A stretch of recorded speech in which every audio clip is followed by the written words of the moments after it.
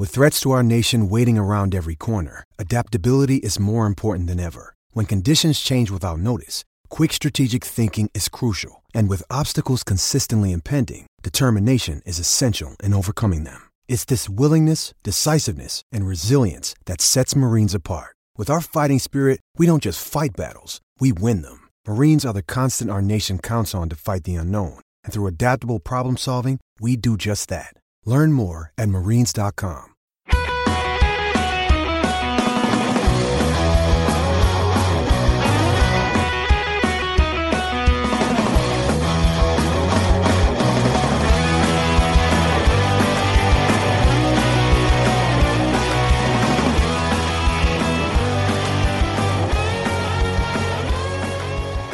Hello everybody and welcome to episode 48 of the Lion of Vienna podcast. 2 away from the Big 5-0 now. We're trying to, there could be a few surprises in store in 2 weeks' time, but don't get your hopes up just yet because we're incapable of getting stuff done a lot of the time. This week's episode is literally very unprepared. We have no agenda. We have literally just the briefest of, vaguest of ideas of which direction we're going, so it could end up anywhere. And joining me on this voyage to uncharted waters is returning for the first time in quite a while, I believe. It's Mr. Johnny Eccleston. Have I said that right? I feel like I've said it wrong. I don't know why. Sort of. I'll let you off, mate. Hello. Yes, I've not been around for a while. I've been busy, have you? Yeah, doing a lot of stuff with the trust. So, but now we're now we're back. So yeah, it's good to be back. Yeah, I'm sure we'll talk about the trust later, considering the big news today. And also joining me, again, I don't think you've been on for at least 2 weeks, Tom. How are you doing? Not bad, mate. Not bad at all. Yeah, it's been a couple of weeks, hasn't it? I've been either enjoying myself over half term too much or working too hard when it's not half term at the minute. I was realised I've not done an article in God knows how long. Oh yeah, I saw that. That's big. I've got a series of 10 in the pipeline. Oh, so. good. I think wow. I'll probably get those written by Christmas. But there you go. Fuck, I need to pull my finger out. Do we have any previews? Because I've got 6 in the pipeline that I'm working on. So what's the preview is the financial rise and fall of my beloved football club in 10 transfers. Wow. Wow. Insightful. And it's not who you'd expect either. It's some of the more. I've tried to keep it a bit hipster. Why don't you give us two, like one good example and one bad example? Okay, we go as to the dizzy heights of Yuri Djorkaeff. Yeah. But we also go to the obscure waters, to borrow your nautical terminology once more, of Blessing Kaku. Oh, right out there. There you go. So there's one that I've committed to it now, haven't I? Well, so I definitely need to do those. Thanks for blessing us with that little preview there, Tom. Oh, we like that. See, on other Johnny's silent, so I'm scared. He's just fucking shaking his head in shame at that. I wouldn't blame him for. But anyway, I guess there was football since last we spoke, and as I think me, Liam, and Chris depressingly predicted. We've lost both games, and yeah, it's looking very bleak. Despite a slight, upturning potential feelings off the pitch, on the pitch it's still as dire as ever. So I guess we should start in Birmingham. I don't believe any of us went, so we're going to be talking out of our asses once more. But Johnny, 1-0 away. What are our feelings? It's not a bad result. I mean, it is a bad result because we lost. But I mean, I expected us to get a few put past us, particularly with our away form and Birmingham being not one of the worst teams in the division. However, I still think we potentially could have done more. It wasn't exactly a soft goal to give away, but I think maybe we could have done more to keep it out. There were a few spirited performances from what I'm told and what I've read, but by all accounts, it was just another typical away performance from Bolton Wanderers, really. Have you actually seen the goal, Tom, of this? Because I've not. I've just realised, as I've started talking about it, I've not actually seen the goal or anything. Yeah, it was Clayton Donaldson. Yeah, and he kicked it and it hit the back of the net, and that's all I can remember.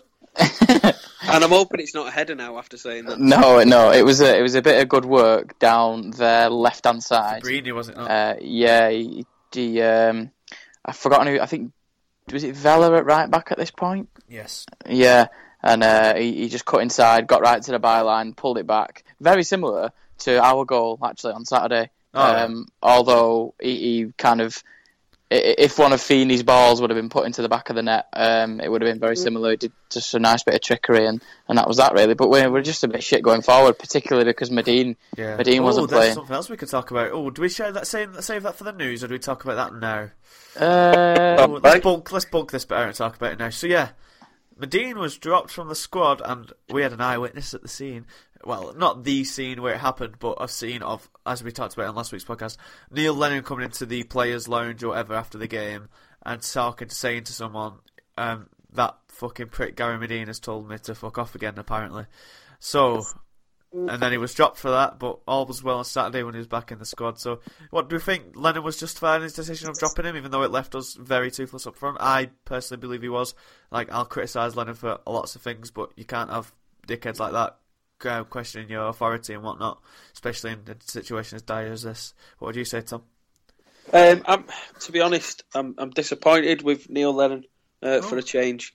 I don't want to see Gary Medine play football for Bolton Wanderers. I don't care if we've got no strikers. I don't care if we haven't got any players. That's twice now that he's challenged the authority of the manager. Now, to my knowledge, it could be fucking well now. Oh, this is it. It could be, an ongoing thing on the training ground as well.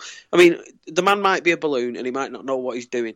But if you turn around and banish someone to the academy on a Tuesday night, you don't have them back in the team on a Saturday because you got beat away. There's only so many times that Gary Medine can be Gary Medine and get away with it. There's a reason why no one wants to touch him with a barge pole. There's a reason why Wednesday had him when they were in trouble, why he ended up at Blackpool. And the reason is he's bad news. He's not a good player anyway, but he's bad news. And to be honest, I'd have had a lot more respect if Lennon had turned around and said, right, you're not playing for us again. I don't care how much he's getting a week in wages. He needs to take it as a matter of principle, especially with his job not being the most secure at the minute as well. He needs to turn around and he needs to get rid, stick him in the development squad and keep him there. So I was pleased that Lennon had come out on Tuesday and said he was going to be with the development squad, but then by Thursday he's coming out and saying he'll be back in contention because he said sorry. When we got him, one of the things that I was happy with Lennon in terms of what he was supposed to be bringing was this no nonsense attitude, and even when he came in and banned the hats on the training ground, I thought, well, he's got a bit of discipline about him, but he's sacrificed that because of the situation that we're in, and he's sacrificed his principles and probably his authority. To avoid criticism, of his performances. Just so he's got a striker that's not 37 years old up front, or 5'4". That's very true. I think he still sided with a fucking 37-year-old anyway, didn't he? So we'll more on that later. Because Emil's better. Yeah, Johnny, what was your take on the whole Medine situation? To a certain extent, I agree with Tom. I mean, when you're going to drop a player, you're going to come out and say there's been an internal issue and we've dealt with it. The player's been disciplined. Then you've got to discipline him properly. I mean, I was disappointed not to see Medine in the team, obviously because it's difficult for Clough up front on his own. He's actually 5'7", Dan. Let's give him credit where credit's due. Fair play. But for that reason, and I knew we'd struggle because Birmingham have got straight away, didn't they? They've got big centre halves like most teams in this league, and anybody, even other players on the pitch, would struggle up there without a target man like Gary Medine, because it's not just about how tall you are.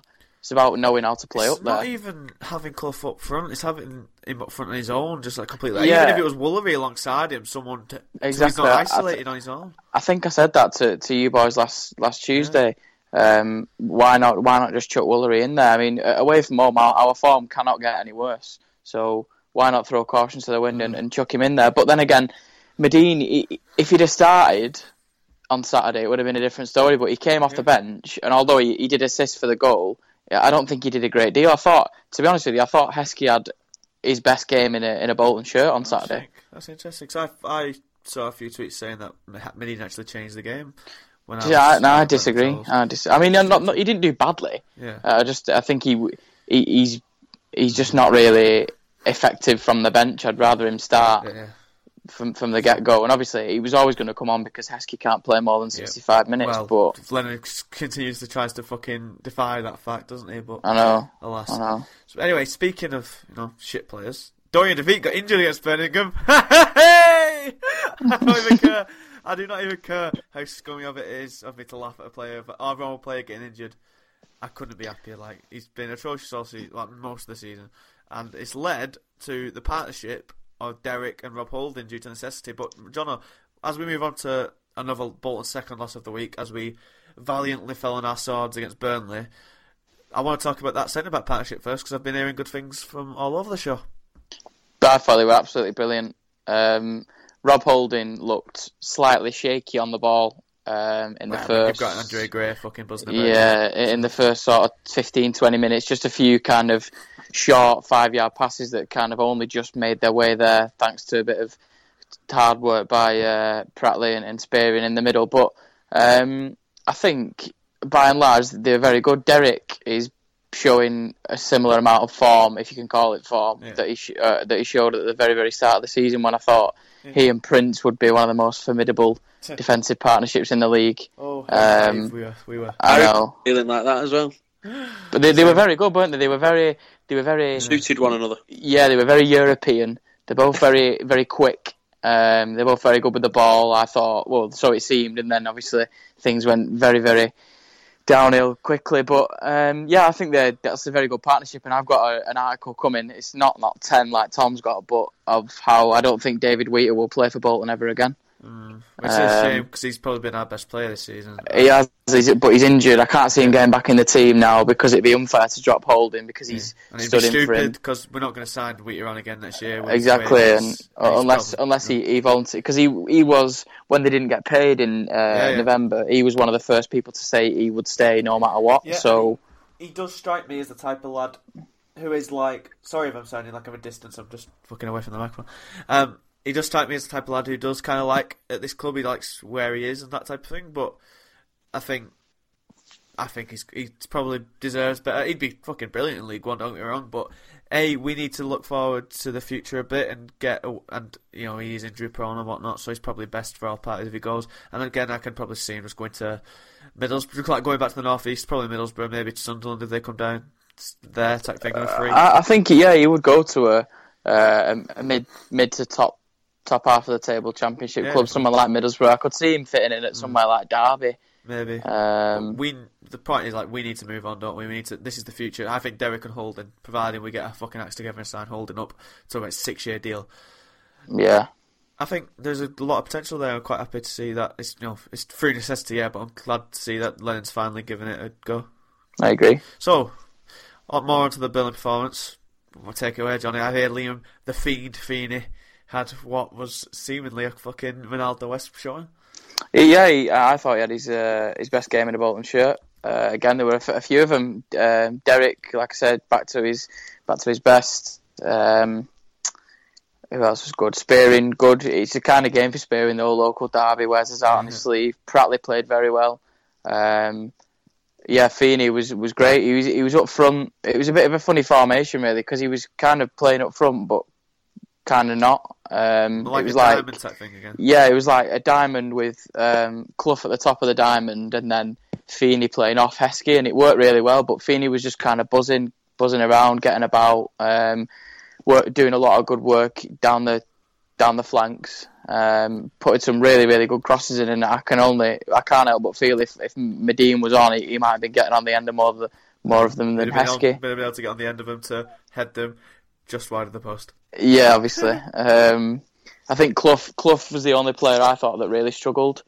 It's just not the right game for him. I don't think. Was he behind the striker, or was he up? Yeah, he's playing like that number 10 role, like just David behind. Jones and Joey Barton in his area.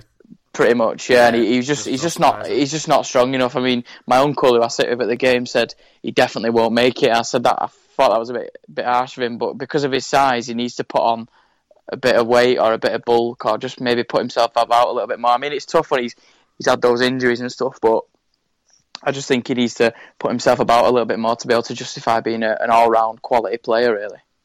Yeah, I think he's still got a bit of development to go, isn't he? He's definitely in that regard. So obviously me and Tom were at the game. So I was at I was at Shoreline Aqua Force, and yes, it is a real name. The Drayton Town fucking, I can't remember the rest of it. What even is that game? Market Why were you Drayton there? Town. Were you lost? Nah, it was my mate was going, and I was like, I've got nothing else to do, I'll go. It's like in Barnsley, so I was like, I've never been Barnsley, Oh my why not? God. I won't be going again, I'd have thought. But it was fairly funny to me. So there was a point where this like big, just dopey centre back for Market Drayton Town, the ball came to him on the halfway line, he just twatted it forward, and all he did as he kicked it, he just went "fuck off," and it was just the funniest thing I've ever seen. I thought that just tickled me, and it was very amusing. Well, Tom, you went there, Eva. We'll talk about in depth where you went, but why don't you tell us where you were on Saturday?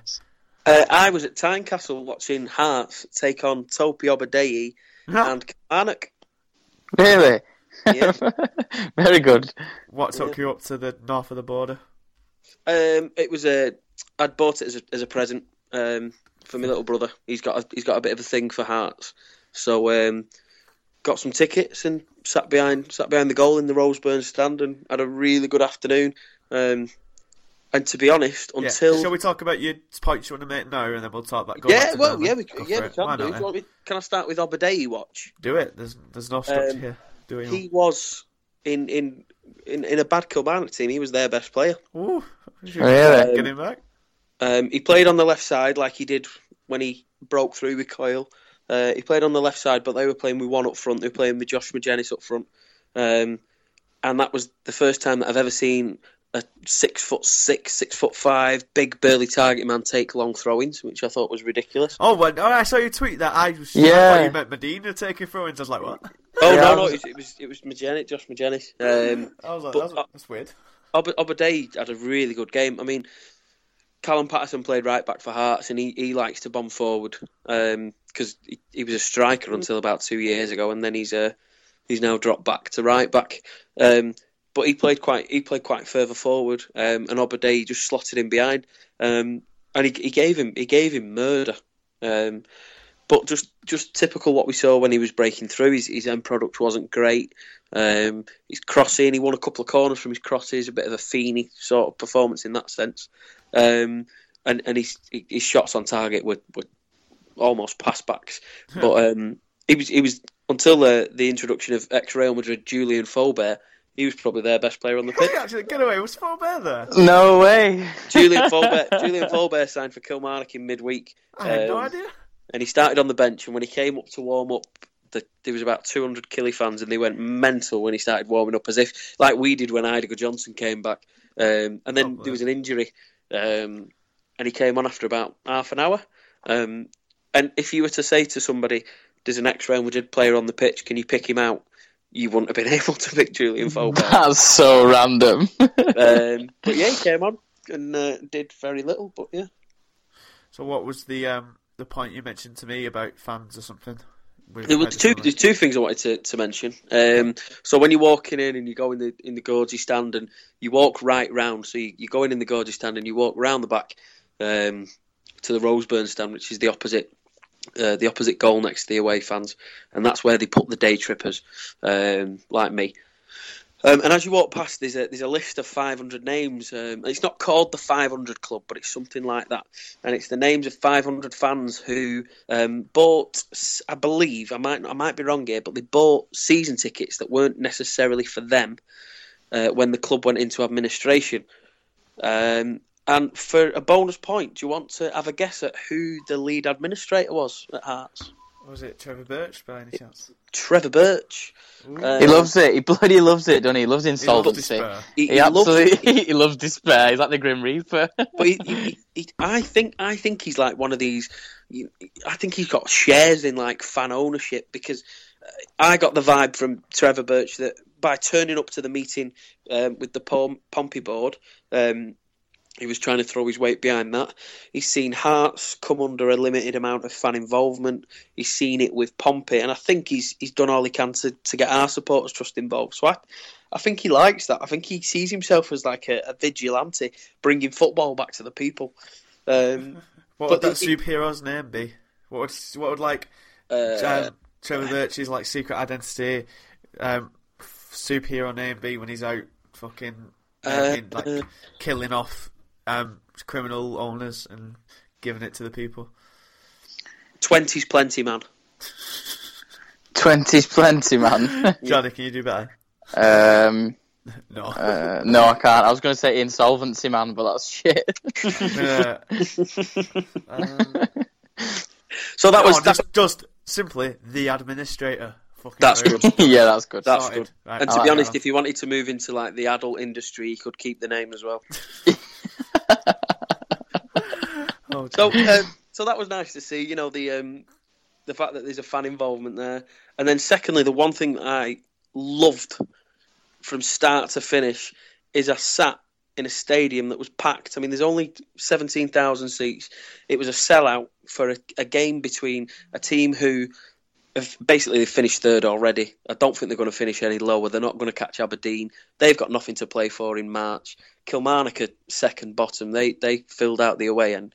And I did not hear one negative comment towards the team whatsoever. And there was Dowder, the new striker up front, was absolutely shocking. I mean, if you think Gary Madine's a pudding, you should see this lad. He is absolutely shocking. He picked up the ball for the penalty in the second half, and it's the worst penalty I've ever seen. But there was not one negative comment, and it was so good not to hear somebody shouting "Bloody hell, Feeney!" just for 90 minutes. I mean, going to the ground, everyone walks to the ground. It's got a bit of a Burnham Park feel about it because it's an old style ground, and people walk there, and everyone's got the maroon and white scarves on, and there was no negativity around the place whatsoever, and it was just so nice to be away. From Bolton. How much were tickets? The day out, just for the 3 tickets, £70. So is that what? I can't do maths. How much for one? It was, for adult, I think it would cost me 26 per adult. I might. It's because it's in Edinburgh, isn't it, obviously. So I like Edinburgh, it's a good city. So did you go to? Did you spend the weekend in Edinburgh? The majority of Did you go to the Pulled Pork place called Oink? I've been before. Sick, innit? I didn't go this time. But Sick, yeah, that innit? was. But this is the Love Pod where Yeah, no. we bring you top cuisine. The Love Yeah. Pod talks about hearts. Love hearts. Yeah. Right, back to the other team that playing it was just lovely. It was just lovely not to have Bolton fans around me. And I know that sounds terrible, but I thoroughly enjoyed not having Bolton fans surrounding me. Back to the team. Back to the match we actually care about with players wearing claret. Johnny, is there any more thoughts about the Burnley game? Like players you thought played well, how we should have won but didn't. Paul Vachubka being alright. Andre Gray fucking just ripping us to shreds as he's wants to do. Andre Gray, I mean, he was the difference. Best player in the league.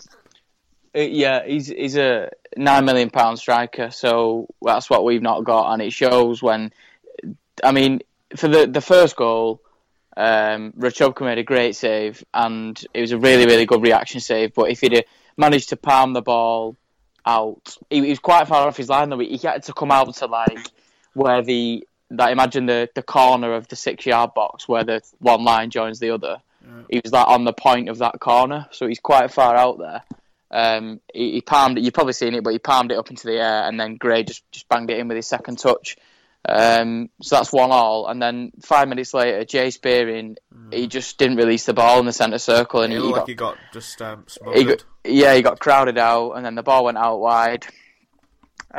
Someone played a killer pass through the middle, and Freddie, I mean, someone, I don't know who that is. I just know my Burnley mate calling him Freddie. I don't know who. Fred Derek is. And so Derek's quick, but he's not quick enough to catch Andre Gray. Yeah. So sadly. It was a good finish by Gray, and there's not really a lot you can do when you've got a player of that quality up against us, really. So it's a massive shame because that's our best performance all season, I would say. Wow, so we should have won then, or at least got a point. Well, I said we at least got a point. I mean, my uncle again, who said to me, "Would you take a point today?" And I said, "Absolutely." And then at the end, he said, "Would you still take a point?" And I said, "No, because I know they deserve more." It's a shame. It's that's what I've been saying all season. It's like those games, this Burnley game, the QPR game a couple of weeks ago, the Fulham game back in December, I want to say, December. It's games like that where we play well, should win, but still don't. That are just the most deflating, the ones that just confirm that we're not good enough and we are going to drop out. But do you think there's cause for hope after seeing that performance? I think so, but then I look at the fixtures and I think, fucking hell, it's going to be really, really tough. Our home games are tough. It's going to be really, really tough for us to get points. Can I throw something in the mix? Sure you can. I think some people keep saying, "Oh, we're down, we're relegated," but then it comes to games like Burnley, and then they're disappointed when it doesn't go our way and we get beat. Now I've accepted it. I've reached that stage where I've accepted relegation. And yeah, I was a terrible fan at the weekend, and I went watching somebody else. But we've played two very good teams. We've not been convincingly beaten by either of them. We've come up against a Burnley team that are probably going to be, if not in the Premier League, they'll win the league this year. They're going to wholly win the league. I don't think they'll win it. I think Hull are better. Yeah, it's between them two. They'll get top two if you get me. In the end, all I want from a Bolton team is to give everything. And we've taken two very good teams. We didn't deserve anything from the Birmingham game by all accounts. Probably deserve more from the Burnley game, but it doesn't matter. If we'd have got a point on Saturday, it'd have made in the grand scheme of things, it'd have made no difference. Not really. The one thing that I wasn't sure of, and Johnny, you were there, so you can tell me if I'm talking nonsense, but the second goal to me just looked like a ball over the top, just a simple knock over the top, and Gray dropped his shoulder and he was in. Oh, it was. Yeah, it was a very, very simple goal, but that to me was the only real time where they showed more quality than us, really, in that game. Burnley was second best for, and feel free if anybody who's listening wants to correct me if I'm wrong here, but I think they were the second best for a good 70%, if not 80% of the game. That was the only real time where they showed why they are a team where they are. But having said that, top teams grind out results. Chelsea won the league last season, and if you look how many won. Leicester, look how many 1-0s they had. Leicester smashing that 1-0 Saturday, my boys. Yeah, like the top teams grind out results to get 3 points. It doesn't matter whether you win 5-0 or 1-0. What matters at the end of the day is the 3 points, isn't it? Top teams grind out those results. So whether you win 5-0 or 1-0, it really doesn't matter. And that was really the only time that they showed that they're going to be a top team who are going to get promoted again. And it's just a shame because we compete with them on the pitch, but then you look at how the clubs have been run off the pitch, and it's phenomenal how the finances have been mismanaged and stuff. But that's another point for another day, really. Or another segment, another segment, yeah. Because we don't have an agenda and we do what we want. Yeah. Have you got any other thing else you want to say about the game, Johnny? It's like there's nothing much we can add. Lennon's. I've reached the end of my tenor now with Ed of Max Heather. Yeah, really. I've been giving him a chance, and he's obviously he looks. If you compare it's a bit like have you ever seen a picture of Barack Obama when he first went into office? Exactly what he was going to say when he started. Trying to follow. And if you compare what Lennon looked like when he started to what he looks like now, he's definitely aged about 10 years. However, I was more than willing to. Yeah, that's true. Might do to you. Dan just covered us from a legal perspective there. I was fully supporting Lennon, and then his substitutions now are the final nail in the coffin for me still. Because did you not see that stat? And I agree with you, but did you not see that stat that was doing the rounds last weekend? That Lennon, more of our subs. We've had goals from more substitutes than any other team in the league. Now, I do agree with the point you're going to make, because I'd lost it at the Birmingham game after he made just fucking the Birmingham, yeah.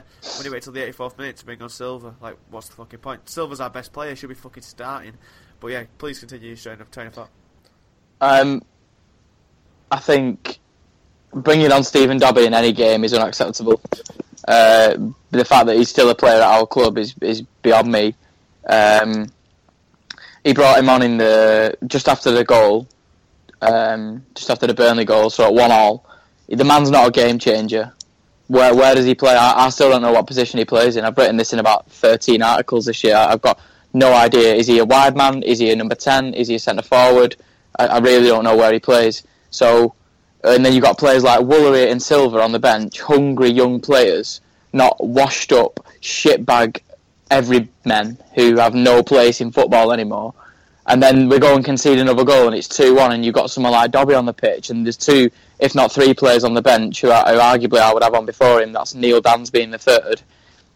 And Dobbie and Dans are a similar age, and the way they act as players is phenomenal. Like the difference is unbelievable, and I just don't understand why he has so much faith in the same players all the time. And then he brought Silva on again with 5 minutes to go, and how can he possibly impact on a game when we're chasing it like that in such a short space of time?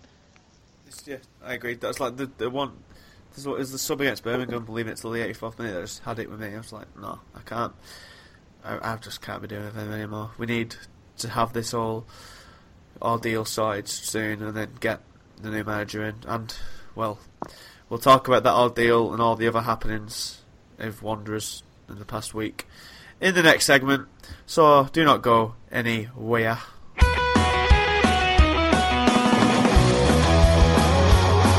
Hello everyone, thank you for not going anywhere, because I would presume that if you're hearing my voice, you're still listening to this here podcast. Weird, it sound like transition intro, that I'm very tired, very, very fucking, very tired. Anyway, like I said, we've got no agenda, so our agenda consists of 4 things written down on my fucking notebook, which we've just discussed hastily then. And the first of which we should have probably been given a bit more care in preparation to, was Monday's court case came and went, and Bolton Wanderers, a week on, with a week to go till the next court date, are still a club, still surviving, and potentially, Football League providing, have new owners in the form of the Sports Shield Consortium, led by Dean Holdsworth, and the Australian accountant called Bruce Gordon. Johnny, it was one fucking whirlwind, cluster fucking mental draining shite wank get whatever of a day. Where did you see it all, as your position, or I don't know, of your involvement with the trust and all that type of stuff? How did that come into play, and like what do we think of the whole ordeal, and what do we think of little big Eddie Davis making himself fucking honorary president of this club, still refusing to leave despite not wanting to put his money in anymore, etc, etc. You know the drill. Talk about what you want. I'm too tired to care. Yeah, well, for the people that don't know who are listening, I'm on the trust steering group. So just to clear up and dispel a few myths, but I think we should probably save the whole spiel for another podcast. But just to dispel a few. Now on here that you at some point are going to do a Q&A for the trust. Yeah, I think we're going to do some sort of Q&A, but just to dispel a few myths, the steering group are put together by the 3 people who start the trust. So that was Chris Peacock, who spoke at the Macron on the 6th of January, Mike Smith and Ian Bridge. So those 3 legally are the only members of the trust because they have set it up. They're the board members effectively now, and it's their job to put in place a group of people who can take the trust forward and get it set up. Now, there's a lot of people out there who think that we're trying to buy the club straight off the bat without sort of anybody else having a say in it, but that's not true. It's just because our trust is a unique situation. No other club has ever faced setting up a trust so quickly and then having to potentially try and save its club straight away. Portsmouth set up a trust and then 3 years later they went into administration. But obviously we only had months. Anyway, so I think the court, obviously, they've got faith that we're actually going to get this done. I've seen a lot of people saying that Dean Holdsworth hasn't got enough money. They're going to end up selling assets and stuff. And to be honest with you, even in our position as a trust, we're just like normal fans. We don't know anything other than what you see reported in the media, what people like Mark Isles tell us. So I've got the line of VienaSuite.sbnation.com. Visit it now. So to be honest, mate, I couldn't give you any more information on it. I think I'm happy that Holdsworth's involved because he's an ex-player. I'd rather have him than some random billionaire asset stripper, as people have claimed or whatever. So I think it's with him heading the consortium, and based on the interview that we had with him last week that yourself and Chris did, he seems very honest. He seems like he genuinely does care about the club. And I don't know why he would lie about doing that, because it's not as if he's gonna make a profit out of doing this. Go for the fucking ringer he has for the past. No, you don't stick around for 9 months, however long they've been discussing this, unless you see a sort of long-term future and you've got a long-term plan, he's not going to make any serious cash out of it until the club starts turning a profit, which isn't going to happen for many, many years. So it can only be a good thing for now, but what will come of it, whether we'll get sort of cash injection straight away, I really don't know. Yeah, so on the whole court case thing with Holdsworth and signing and everything that happened on Monday, basically, we're still a club, but it hasn't gone through yet. Are you concerned that the Football League might not appeal and grant it whenever it does, even though Chileno somehow still owns Leeds? Any other thoughts and whatnot from the day? Because it was quite a crazy and pivotal day for Bolton, wasn't it? Yeah, I mean, the Football League, that's always the red tape that you have to go through, the fit and proper persons test, and they'll also review the business plans and just check that everything's obviously in order. They wouldn't sell a club to someone and allow that deal to go through unless it was going to be done correctly. And if it gets rejected by the Football League, that means that either it's been rushed or Sports Shield just aren't right, and that's because they're still quite a young company or a young consortium or whatever, or maybe they just need to go back to the drawing board. I'm not really sure. I mean, the demands that Eddie Davis is making are to some people sort of pretty outlandish, but then again, what he's asking for, I don't think is too much. He's put in 180 million plus of his own personal wealth. He's still writing off 165 million of that to get a suite named after him and to become club president. Probably would have already happened. Maybe not the president bit, because the only one at the moment is Nat Lofthouse, and personally I think that should stay the way it is. To get a suite named after him, I don't think he's asking for too much there. And just for that 15 million will come from, like it's been reported, TV rights, etc., etc., and that is really so he has a bit of a hold over the club still. And would you not want that if you're selling something after 15 years that you've put all your money into? And he wants, look at it from Eddie Davis's point of view, he wants to protect what he's done at the club. And does he just want people to remember his name? No, but people call him a bastard and people say he's a horrible, horrible man. But I've never met anybody that's ever had a conversation with him. So they don't know what he's like. They only know what's reported. Only a select number of people have ever heard his voice. The first time I heard his voice was when he was on the phone to Sky Sports News after Phil Gartside died. So, I mean, the guy's a very, very private man, and he say what you like, but him and Gartside, people seem to hate them, but they've been at the helm of this club when it's been through its most successful spell ever. So we do, as fans, we obviously we don't owe him anything, but I feel we shouldn't really shun him out of the club, and I understand why he wants to protect his legacy, because I think I'd feel the same, really. Yeah, I'm just very much torn on it. Tom, I can sense that you've got like a burning rant or just dialogue on the horizon. You're exactly right. Good. If there's anyone out there who has called Eddie Davis whatever name under the sun they've called him, if there's anyone out there with £170 million of their own money that they want to plough into a football club, please step forward and let me know. Listen, it's one of those. It's been disastrous. The way it's been managed has been disastrous. But you've got, and I said this on Monday, you've got to remember, whatever you think about him, he's leaving our football club far, far poorer than he was when he joined it. And he's a fan, and he's made some. He's maybe made some bad decisions, or maybe allowed too much oversight. Some mistakes have been made. But for anyone to suggest that Phil Gartside and Eddie Davis never had the club's best interests at heart, then they're wrong. They might not have necessarily made the right decisions, but at the time they were, and I didn't see you complaining at the Allianz Arena. Exactly, that is exactly right. It's like, did they cheer when Yuri Djorkaeff scored a goal? Did they cheer when Ivan Campos scored a goal? Did they cheer when we signed Nicolas Anelka? Yes, they did. They were all happy, and that only happened because of A, Davis's money, and B, because Phil Gartside was with us. Phil Gartside has been accused of two things: having a lack of ambition in the Premier League and then overspending in the Championship.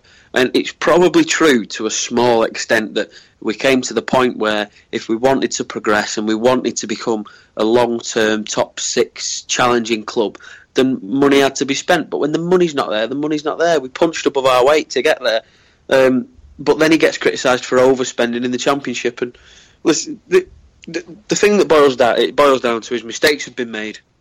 But for anyone to suggest that those two men didn't want what was best for Bolton Wanderers, considering they're both lifelong Bolton fans, then they're deluded. Exactly. We took a gamble. I feel like it's just me and you now, Tom. We just keep cutting Dan out. No, I'm just sat here like kind of disagreeing a bit. But as a club, we took a gamble, as every club that gets relegated has to spend big as you can in the Championship and get back up there within the first season. And we almost did it. We were so close to at least getting in the playoffs, which would have been quite successful. We would have been the team on the upwards charge. I think we'd have won. Yeah, and we were that team, and we were almost there, and then we failed at the last hurdle, and it's been downhill ever since. So from that, I'd say Gartside did the right thing. Did he do the right thing by hiring Dougie Freedman instead of Mick McCarthy? Maybe not, but that's another point for another day, I think. Yeah, but I don't know. I'm on the Davis thing. I'm not really going to touch on Gartside because I've never really understood all that debate on it. Just with Davis, it just seems like it seems like he's just inflating his ego. He's not letting us forget him, and like he's just making he's the one who said he doesn't want anything to do with this club anymore. He's the one who stopped paying. So why is he still fucking hanging around like a bad smell? It's just with the club needs a new fresh start. It needs gutting from top to bottom. Apart from like obviously the fucking loyal staff who've been here for decades and the young players. It needs gutting. It needs the board needs changing. The fucking the structure of everything needs changing. We need to like get rid of the shackles of this just fucking awful time and move on in fresh pastures and whatnot. I just feel like it's not going to make a difference at all when everything gets sorted, but it's just that sour taste in the mouth when just that bit when all the good news was was coming in on Saturday-ish when we was getting bought and whatnot, and then finally, and it's just that little bit of like, I don't know, it's like just getting to the end of a really nice sandwich, and then at the end you realise there's a bit of shit on the end of the ham. That's the only thing I can like it to. Just you got to the end of a fucking brilliant just like, oh, what's the best? But I tell you what the best way is: a Reuben sandwich from like an American diner, just fucking ace. Get to the bottom though, there's a bit of shit on it, and you're like, oh great, that's good. And that's what it just feels like to me. And we've not even bought yet. This could all still go tits up. Like with the thing, like Mark Isles tweeted today that it should be done by Thursday. I think the deal should be completed, and then the quote was on Monday for everything to be paid and whatnot. But if it's still not paid by then we're fucked. Like fucked. Like truly fucked, aren't we? We will go into administration if that happens, which is obviously a shame. But then again, I mean, personally, I think as a business, the club will be better off in administration. I disagree personally, but I've got a limited knowledge of it all. Because we like you just said it then, Dan. It needs gutting from top to bottom. Yeah, so there's that. But then I don't want the stadium to get fucking sold at the same time. Exactly, but as a business, like the club is, if a normal business was failing as much as this club is, the business would go into administration, get rid of all its staff, and completely start again. But obviously, we can't do that because we're a football club. It's a little bit different. Mm-hmm. But as a business, we should probably have accepted administration by now. But obviously, that comes with that 12-point deduction, which is where the footballing thing is. It's very, very, very difficult to run a football club. I don't think people understand how difficult it is. There's so many different things to sort of take into account. I know. I feel like I'm letting everyone down because I'm just too fucking tired to like passionately debate anything. But it all went down. It's hard to do though, isn't it? It's hard. It's hard after so long to remain passionate because you do become passive about it, and you just you accept all manner of fates, whether it's a 12-point deduction, whether it's the take. If the takeover doesn't go through, I don't think that I'd be overly bothered, because you're just so used to being in the situation you're in that it's hard to be emotional about it. It is, and I mean, like I said, I think that'll be the end. Like, if this doesn't go through now, I think that'll just ruin. Like, it'll just shatter every Bolton fan to think that it's finally over, just to be plundered back into it again. It'd just be unbearable. But the court date was a positive day, and we should remain positive until otherwise we don't have to be anymore. So that was the court date. Like I said, we're back in court again. Next Monday, a week from now. Hopefully we're all sorted then, and we can start looking up. Like I said, Dean Holdsworth spoke very well in his interview with Lion of Vienna this week. Go and listen to it. Do it. It's very good. And, could be the start of a brand new future. But hey ho, let's move on to current affairs and not what will be on next week. But the Trust, Johnny, what can people now do with the Supporters Trust? We've got a bank account. Now, despite, again, we'll have this myth-busting session at another time, but despite what people think, it's not actually that easy for one of us in the steering group to just walk into our local NatWest and say, "Hi mate, can I have a bank account please?" The Trust is a business. It's set up like a business. It has to be vetted and things have to be done properly. You can't just... No business has a normal NatWest HSBC bank account with a debit card like that. You have to have a proper business account, and they take time to set up. And to be honest with you, we filed all the paperwork as quickly as we could. It's not really my area of expertise. We've got accountants and stuff on board, and people who've got expertise in banking, but they did everything as quickly as they could. However, we've got the bank account now, and it's up and running. So we had 5,500, nearly 6,000 people who pledged their support to the Trust, saying they would pay their £10 when this day finally came along, and this day is here. So if you haven't already done it, go to bwfcst.co.uk and give us your £10 please for an annual membership. You can pay by bank transfer, direct debit or PayPal. So I've set up my direct debit, which will then renew for me annually every year on the 1st of March. Can I actually ask about this genuinely for my own sake? Can you cancel it as a subscription, or will it continuously renew? Can I stop it from just renewing without me realising, if you get me? Well, you've paid your tenner now, so the money... I've paid my tenner, so it's come out of my account. So you can... As far as I'm aware, I'll double check this, but I think you can cancel your direct debit and then just kind of pay again. But if you don't want to do a direct debit, just pay through PayPal. Oh right, okay, that's not. Just pay £10. I mean, we're also accepting cheques, etc., etc. If anybody wants to send us any money or any cheques or anything by post, just send it to the club and put for the attention of the Trust. We have someone who goes and collects post every other day from the club. So yeah, that's it really. And people will ask what the money is for. So the money is at the moment is for just the general running costs of the Trust, really, setting up the elections, because the elections aren't cheap or free. We have to get people involved to be able to run the ballots and stuff like that, pay for a venue for meetings, things like that. In the future, well, it's not really up to me, it's up to the elected board of the Trust. They will do what they think is right with the money based on the opinions of the members of the Trust, and the members of the Trust are all those people who paid their £10 membership fee. You can also make a donation of any size you wish, which you can set up a direct debit for. Again, if you want to donate £100 over a year, we can set that up as a direct debit and it'll come out every month. You can pay it all at once. It's up to you. So plenty of options then. There's plenty of options for people. I think you go on the website, bwfcst.co.uk, click on the Join the Trust tab, which is the second one along on the top bar, and then all your options are listed there. Tom, are you signing up for it? Yeah. In fact, I received the email and didn't do it over the weekend, so Johnny reminded me to do it, but I don't see any decent argument why you wouldn't just be a part of something that's going to be at the very least important. the best case scenario is it's going to be something very special in the long term. So I don't see the argument why somebody wouldn't.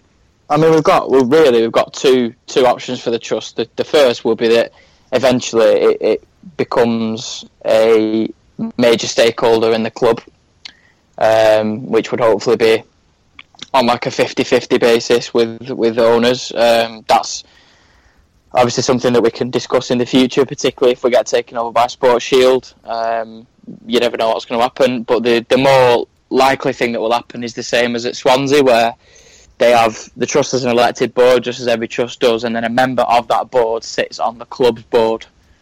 So that person will attend. It's usually the chairman of the trust who will attend all club board meetings, sit with the directors of the club, and then make sure the fans are all represented at these meetings. So that's what they do at Swansea, and I think that's probably the way that we'll end up going at the moment, because with all the takeover stuff, I can't see us being able to get a stake in the club at the moment, which I'm not really sure we're ready as a trust, but we just kind of preempted that just in case we did go into administration, and that was a viable option. Really, it wasn't rushed, it was well planned out and stuff. But yeah, the Swansea thing's really, really good. It'll be completely different for the club. There'll be a new sort of window of transparency for fans, which is fantastic. Sounds very good. I think, unless you've got something to add there, Tom? No, completely agree. If you're listening, join. Don't be square. So we'll move on to the other point. I think the last thing we have to talk about on Bolton news and whatnot today. That a story broke in that good old shit rag that is the Sun today about Bolton's player wages, and I guess I should get it up, shouldn't I? Which is what I get told quite a lot. Woohoo! Why the fuck did I just say that? Was that a penis joke? Sorry? Was that a penis joke? It was, yes. It was on the podcast, although it is after 9 o'clock. It is after 9 o'clock when we're recording, so we should. Although we have a watershed, we should apologise to anybody listening. Sorry, Tony. Yeah, anyone who's taking their kids to school and listening in the car or whatever, we are sorry. Okay, as I was going to say, this article detailed the amount of wages we pay to each player, and it is as follows: David Wheater, 17k a week; Liam Feeney, 17k a week. Bollocks. Neil Dans, 10k a week; Emile Heskey, 7k a week; Stephen Dobby, 4k a week; Mark Davis, 18k a week; Jay Spearman, 18k a week; Liam Trotter, 11k a week; Derek, 10k a week; Dorian DeVite, 9k a week; Dean Moxett, 8.5k a week; Gary Medine, 8k a week; Darren Pratley, 14k a week; Ben Amos, 16k a week. Now, I'm going to go out there on a limb and say that about 80% of this is fucking bullshit, personally. I believe Wheater, I believe Spearing, I believe Davis, and I believe Amos. The rest I do not believe for I'm Pratley maybe, but the rest I do not believe for a single fucking second. From what we know at Line of Inner Suite, we know that Iadago Johnson was on literally next to fuck all on his wages. So there's absolutely no chance in hell Emile Heskey's on 7k a week. There's no chance Stephen Dobbit is on 4k a week. And the likes, other players who've signed recently, I can't see, the likes of Trotter on 11k, Derek on 10k when he's come from, a Madrid reserve team which wouldn't have been on much. DeVite on 9k, I just don't see. And Liam Feeney 17k a week. That's either a typo or the biggest load of bollocks I've ever seen in my fucking life. They've just missed the decimal point. Yeah, Tom, go on. How much of it's bullshit? How much of it is real concern, etc.? They've got this off Football Manager, haven't they? Yeah. It's just, to be honest, there's been a 5-minute story in that for the press for a long time, because they're going to get bored of writing about the trouble that we're in, and it's just a 5-minute chip paper job, this, isn't it?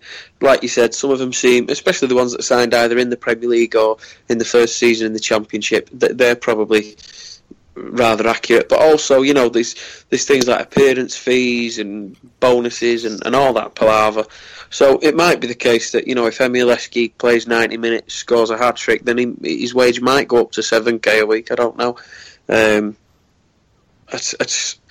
Some of it seems accurate, but it's not like the Sun to exaggerate, is it? Yeah, not at all. Johnny, thoughts? No, I agree with Tom. I mean, as far as I was aware, Mark Davis was on. I thought David Wheater was on 25k plus. Yeah, it's quite good, really, isn't it? As with Mark Davis, I thought he was demanding almost 30 grand a week, which is why Sheffield Wednesday didn't sign him in January. Again, I agree. I think the players that we sign in the Premier League or in the first season in the Championship will be on those kind of fees. Liam Feeney, I can't see us signing for that amount of money. Heskey, I thought he was only on 3 grand a week last year, so I can't see why they would have given him a pay rise. Dobby, he should be giving us money. Trotter, not a chance. Derek, maybe, probably seems a bit high. DeVeet would be on less than Derek when Derek signed after him, and DeVeet definitely signed. Yeah, when we were all right. Be on less than Derek when we signed. Why? Yeah, surely DeVeet would say, "Well, I'm off then. I'll tell my agent I want another club." Please do it, please. Yeah. Actually, you earn 50p a week, whereas fucking Philip Twardzik is actually on 700k a week. You should. Yeah. Speaking of which, quick detour. Did we all see Maria Popolova's fucking outburst on Twitter? That was fun. Yeah, what's wrong with her? I don't know. I saw it died down a bit, but she said something like, "Just went out of Bolton," and then in a shock horror, mate Gaza Compton actually came out with a feasible point of absolute reason when he said it could be anything. Fair play, Gaza. But yeah, it's just people started calling and they saying, "Well, your boyfriend's shit" or something. It's like, you've seen him play 4 times. You don't exactly know if he's shit or not, do you? But yeah, I do. Well, yeah, I know we all do, but you know what I'm saying. It's Just where do people get off twats. tweeting abuse to the girlfriend or the partner of a football player? Get a life. Go make yourself a brew, read a book, and reevaluate your decision making. Stop tweeting the partners of football players to tell them that you don't like Philip Twardzik. Nobody likes Philip Twardzik. No one's gonna retweet you or put you on a pedestal and send you off for a frigging MBE.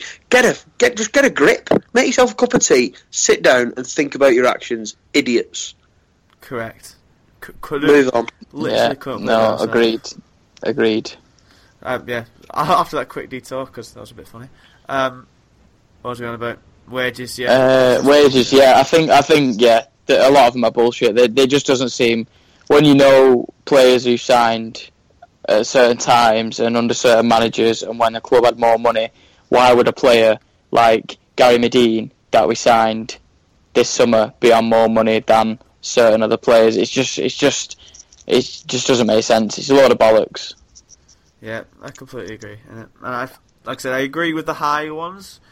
Well, I don't know if I do, because we all thought they were on more. But I agree that those 5 are on that type of wage. Like, we know there was money available through Amos, because there was money made to Bogdan before he moved to Liverpool. So we knew there was money there, so we all expect... Like, was it a surprise to anyone that Amos was on quite a bit? I thought he was on 18k a week, so knowing that he's on 16... No, is it first choice keeper? Yeah. He's first choice keeper. Pratley, it wouldn't surprise me if Amos, Pratley, David Wheater, Mark Davis, and Spearing. maybe even Spearing, maybe even Gary Medine were our highest earners, because they are really the first names on the team sheet. I don't like saying it, but Gary Medine's our first choice striker. Yeah. So Darren Pratley, club captain, Jay Spearing, former club captain, arguably vice captain. Really, Wheater, he's a former Premier League player. He's been here a long time. Mm-hmm. Amos, first choice keeper. Mark Davis, he's our longest serving player. Why? Like that shouldn't surprise fans how much they're getting paid. But when people are telling us that Dorian DeVeet's getting that much money, I just can't see it. I really can't. The Heskey one and the Feeney one and they're Liam Feeney, unless Neil Lennon really does like him that much, it wasn't even Neil Lennon who signed him, though, was it? It was Friedman, wasn't it? No, but he's almost played every game under Lennon. Yeah, and it's just all his appearance bonuses.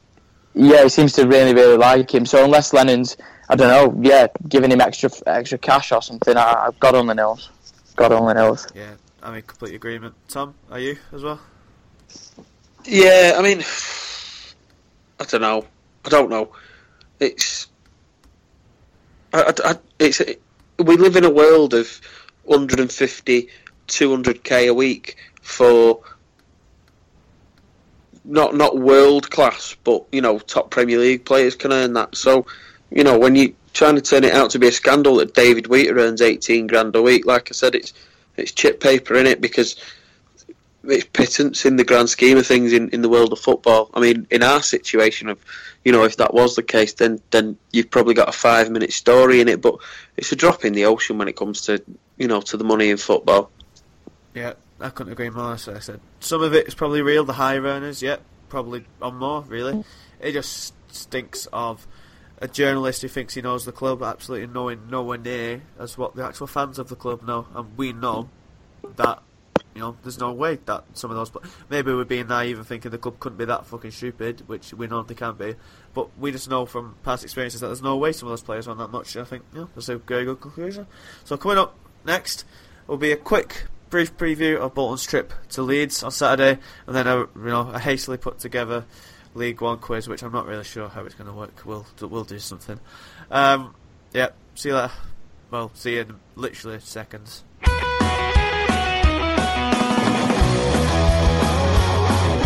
Hello, welcome to the final segment of the Love Pod 48.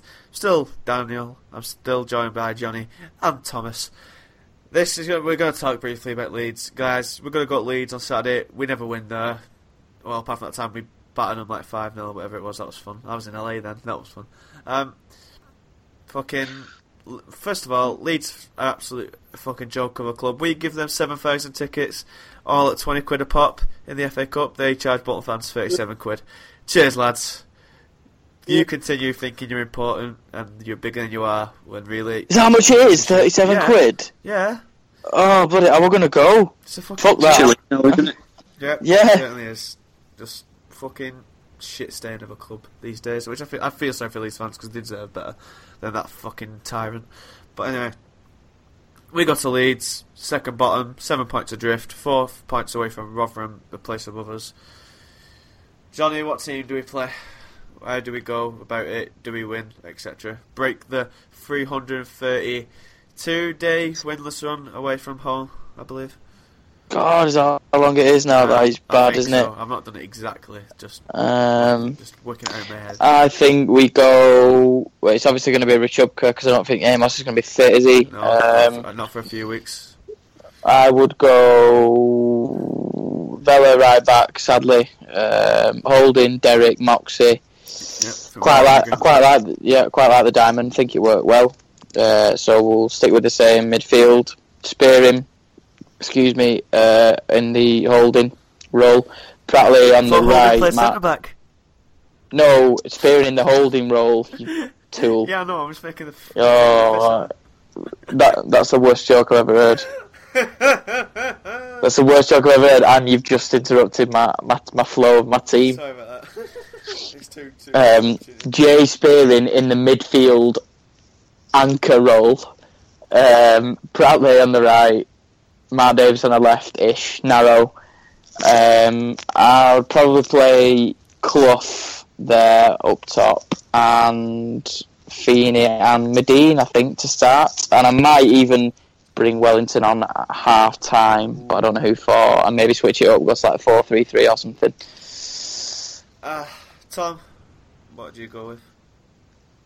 In true Mike Bassett fashion, I'd go 4-4-2. Fucking say Laurie Wilson. Yes.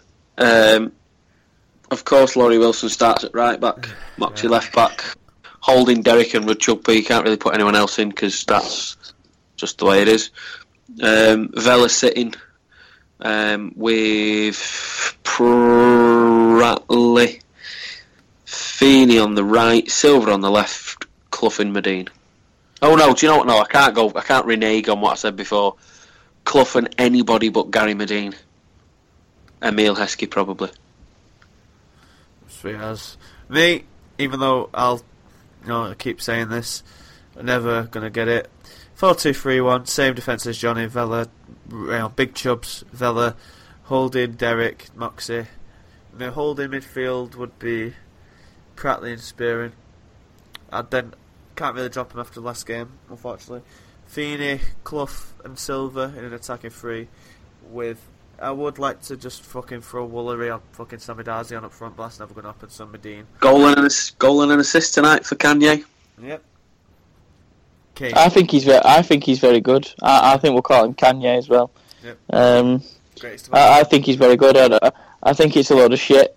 How can you call a player too raw? He's not a carrot.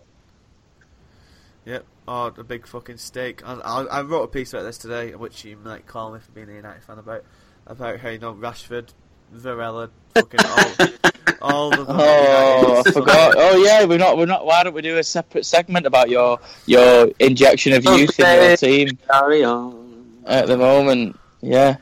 How do you feel when Van Gaal fell over, embarrassed? That's very funny, actually. I was laughing quite a lot.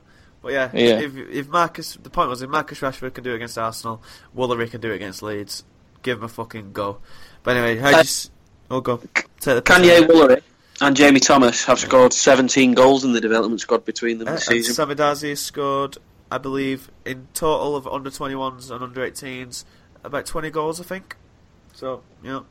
I won't play Samidazi. Because he's literally about 4 feet tall. I saw him the other day. He's stocky though, isn't he? He's like... He seems like he's got, like Shaqiri, like small but fucking wide. You know, got a wide berth, whatever. But anyway, Tom, how do you see the game going? Bolton going to break the duck? No. Thanks for that. Bolton 0. Leeds more than 0. Sound prediction, really. Johnny? I'm going to say Bolton 0, Leeds 3. Well, Leeds did get battered 4-0 off Brighton today, and we're like 4-0 down after 40 minutes. That's maybe something to think about. Personally, I do believe we will lose by 1 goal to 0, as we tend to do. Right. Shit. This is not very well put together. So, I don't really know how we're going to do this, really. League 1 quiz, everybody. I don't know how it's going to happen, really. I'm going to try and work it out. Start with this new quiz master, that's what's happened. Yeah, you've been usurped, one would say. They'll be demanding for my return on the Twitter sphere. Well, I've got a good question, but it's hard. I'm trying to get the information of it.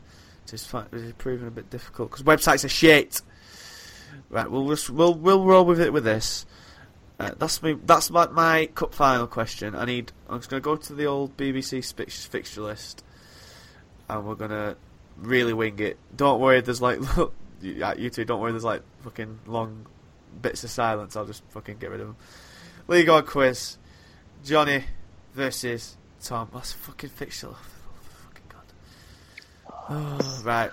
There was on the weekend 1, 2, 3, 4, 5, 6, 7, 8, 9, 10, 11, 12. Who'd have thought? Damn, for God's sake. There were 12 games. Johnny, do you want to go first or second? Actually, no, I'll flip a coin. What the fuck are we doing? I have no coins. I'm a skint student. Right, I'm gonna do rock, paper, scissors with my 2 hands. Right, Johnny, your left hand. Tom, your right hand. I'll tell you who wins. Okay. Okay. Right, this is I'm not sure about this. It's a bit like, I imagine this is how they vote for the FIFA president. So you're going to play rock, paper, scissors with yourself and tell me if I've won or not. Can we do rock, paper, scissors over the speaker? You just got to say what you've got to say at the same time. So I'll do the count for 3, 2, 1. Then you two have got to say what you'd do for rock, paper, scissors at the same time, okay? Right, okay. A bit better than my original plan. I'd rather listen to you play rock, paper, scissors with yourself. No, it's not happening now. Sorry about that. Okay. Are you ready? Yeah. Are we going... So we're just saying one word straight away? Say one of rock, paper or scissors, and the winner will go first. Are we going on 3 or after 3? After 3, immediately after 3. Okay. Ready? 1, 2, 3. Rock. Dickhead. Wee. Yeah, okay. 1, 2, 3. Paper. Wee. Right, champion. What a long-winded affair that was. Okay. I've got literally no question. Okay.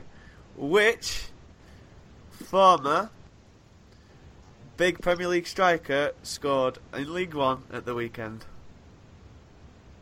This is your home question, by the way. I think. Yeah, it is. Tough shit.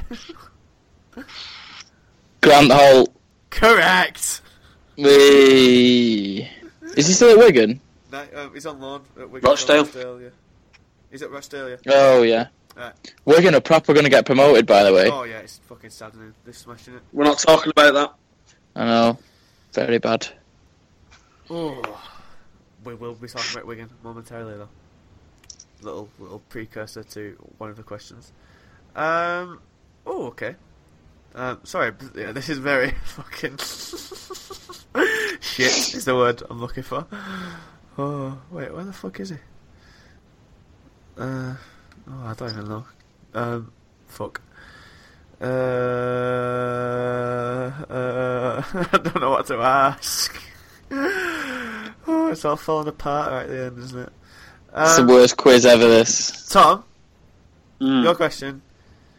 What was the most common result in League One on the weekend? And you've got to have it the right way around, if you get me.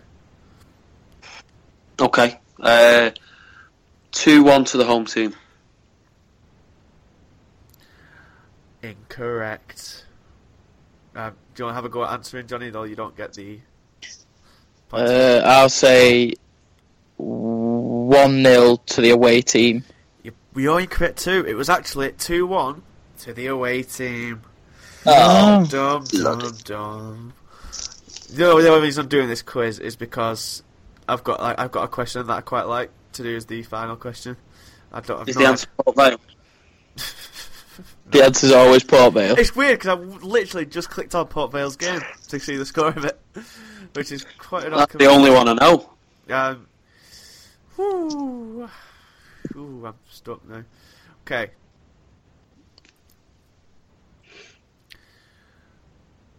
Johnny, name Go on. 3 former Bolton players who played in League One on the weekend. Oh, God. Actually, no. 4. On loan? No, I don't count, does it? No, just former. Oh, my God. I actually don't even know where to begin, mate. I really don't. I think I might put it back down to 3 because I think there's Yes. of that. Jeskalainen. Correct. That's 1. Who else have Wigan got that plays for us? Played for us. Not to worry you, Johnny, but I've got 2, possibly 3. Oh, Not just at Wigan. Really? Oh, Yeah. mate, I don't know. I'm gonna have to abstain and say this is a big fail for me. I'm so sorry. Just to confirm, Tom, if you I don't even know what to ask you. Right, Johnny gets 0 for that, but if Tom gets his question right, which fuck knows what I'm going to ask Tom, he'll go ahead with 2. What are you going to answer with, Tom? Owen Garvin. Correct. Oh, And I'm going to go for Andy Kellett. He didn't play. Oh. And then my last one was a risky Giles Coke. Giles Coke is at Bury, I do believe, and if I check the lineup, I can't see him in the team, so he might not actually be playing at Bury, which is, it's funny how he plays for Ipswich Town, so no. that's good. That's good. Another one would have been Chris Basham at Sheffield United. Oh, that's what I was trying to think of. Who is, I forgot Andy Kellett. Andy Kellett was at Wigan. Who is, of course, Sheffield United's captain. Is he? Yeah, which I'll never forget. And Craig Davis did come on for Wigan. There's another. So Johnny, right? So Tom, fuck knows what I'm going to ask you. Jesus, I don't know how you do this, mate. I don't know how you do it. This is such a difficult process. It's a good half an hour's worth of work. Yeah, and this is very off the cuff. Okay, this might be quite easy, so sorry, Johnny, but what controversy struck League One at the weekend? Oh, Jesus. You get no clues, nothing further. What revealing. controversy struck League One? Yes, or a specific game at League One. I'll give you that much. Is it I don't know whether it was this weekend or the weekend before. It's the weekend before. So it's not. It's not that. Blackpool won. Oof, incorrect. They lost, but it was at the right game. Johnny, do you know what the answer is? No, I don't. No, that was The answer Premier League. No, I don't. Was that Blackpool at half time in their game against Bradford City played "We Didn't Start the Fire"? Oh, they did. They did. I knew that. So Johnny, you're still in the lead. Oh my 1-0. God! Surely that wasn't intentional. Nah, I doubt it. It's just, how it is. Anyway, the final question, the one that this has all been building towards. Wigan Athletic, Johnny, signed about 30 fucking players in the summer, or in January as well. I want you to name 10 of them Oh, Jesus. for 3 points. Oh my God!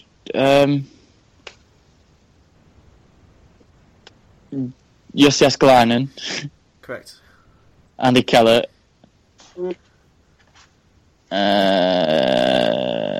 Craig Davis, Kevin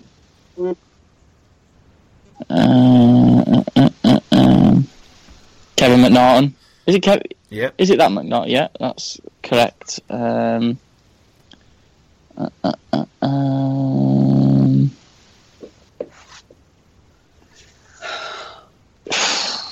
I'm struggling now. I don't know. I can't. I'm gonna have to pass again. If Tom manages to do this, I'm never coming on the podcast ever again. Tom, do you want to go with this one? Have you got one lined up for me afterwards or not? I do. Right, okay. Jordi Huula, Correct. Max Power. Correct. What's his name? Jacobs. Let that come back to me. That'll come back to me. Was it Andy Morgan? What was his name? Really?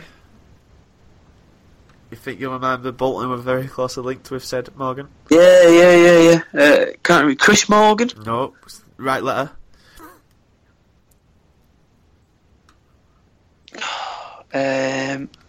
That'll come to me. Shea Ojo. Correct. Oh, was that? No, that incorrect. That was last season. Last season. Yeah. Currently 4 more to just make Johnny look stupid. I'm really struggling. Jacobs, what's his name? I'll give you Bleach that blonde. because it's Michael Jacobs. I'll give you Michael. that. I'm not giving you the defender though. Not a chance. Not a chance he's getting any more. No, I'm done. To throw a few in the ring for you. You could have had Donovan Daniels, Sammy Adelusi, Will Grigg, Reece James, Will Grigg? Dan Lathercombe, who Bolton were linked with, Reece Wabara, Sam Morsey, Ryan Colclough, Yannick Wildschut, Connor McElhenney, Harris Vukovic, Sean Murray, Craig Morgan. Craig. Where's all the money coming from Wigan? Fuck knows. David Perkins, keeper called O'Donnell, Kenny, San Francisco Jr., and just a fucking whole load more. They signed so many players. Now, for your question, Tom, to win it. Yeah. Wigan also got rid of a fucking You're shitload obsessed. of players. You are upset. You're a Wigan fan. You're a Wigan Also fan, aren't you? Got rid of Go a on. shitload Go of on. players in the summer and in Go on. just in general.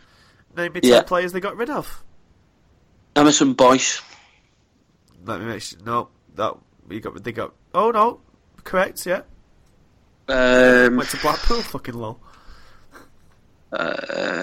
Includes loans out as well. Just any player who has departed. Martin Waghorn. Yeah. Went to Rangers. He did. James Perch. Yep.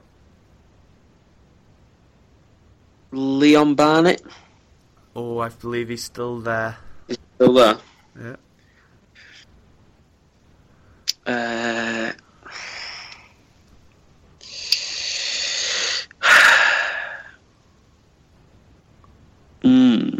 Who else have they got? That's shite. Well, not got who's shite. Oh, well, from last season, yeah. I'm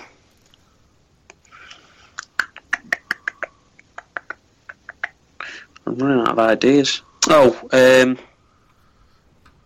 McManaman. Or was that before? I believe he left last January. Well, I can't. Who was up front for him last season? You're never going to do this. No, I don't know. I can hear the despair Do you want already. to try some, Johnny? Or do you not? I'm not even going to embarrass myself.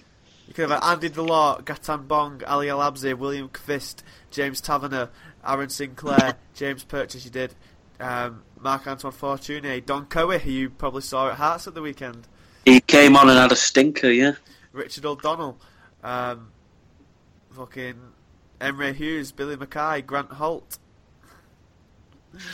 Albert Crusat, Gary Caldwell, who did leave to become the manager, Kim Book-Young, and Tremaine. That don't count. And If that had been 9%, Johnny had it at the wall. Regardless. Oh my god, that was me out of the pod forever. Regardless, it's been a shit League One quiz from all concerned, I must say. But the winner is, with one sole correct answer and 1 point, Mr. Johnny Eckersley. I'll take that. I don't know how many that is that I've won now, but Tom, too many. Please do it next time, please. Please. That's just a proof. That's just me just showing to you that, right, you are like a very important member of the Love Pod with your wonderful quizzes. I do not expect any congratulations in the slightest. Tom, if you could take a day off work and prepare loads of League One quizzes, and then we can just have them then. And if you can't make it on the pod, we can still do them. It's just on a file. That's a good idea. Yeah, maybe get some money off. Maybe get some money off Chris. Just say for a small fee. The only problem is Manning would be looking at all the answers, and when he came on, he'd be getting 5 out of 5 every week. You know what he's like. No, he can't have them. They need to go to an independent adjudicator. Like we'll have to ask. I don't know. We'll have to. Alan Nixon. Oh,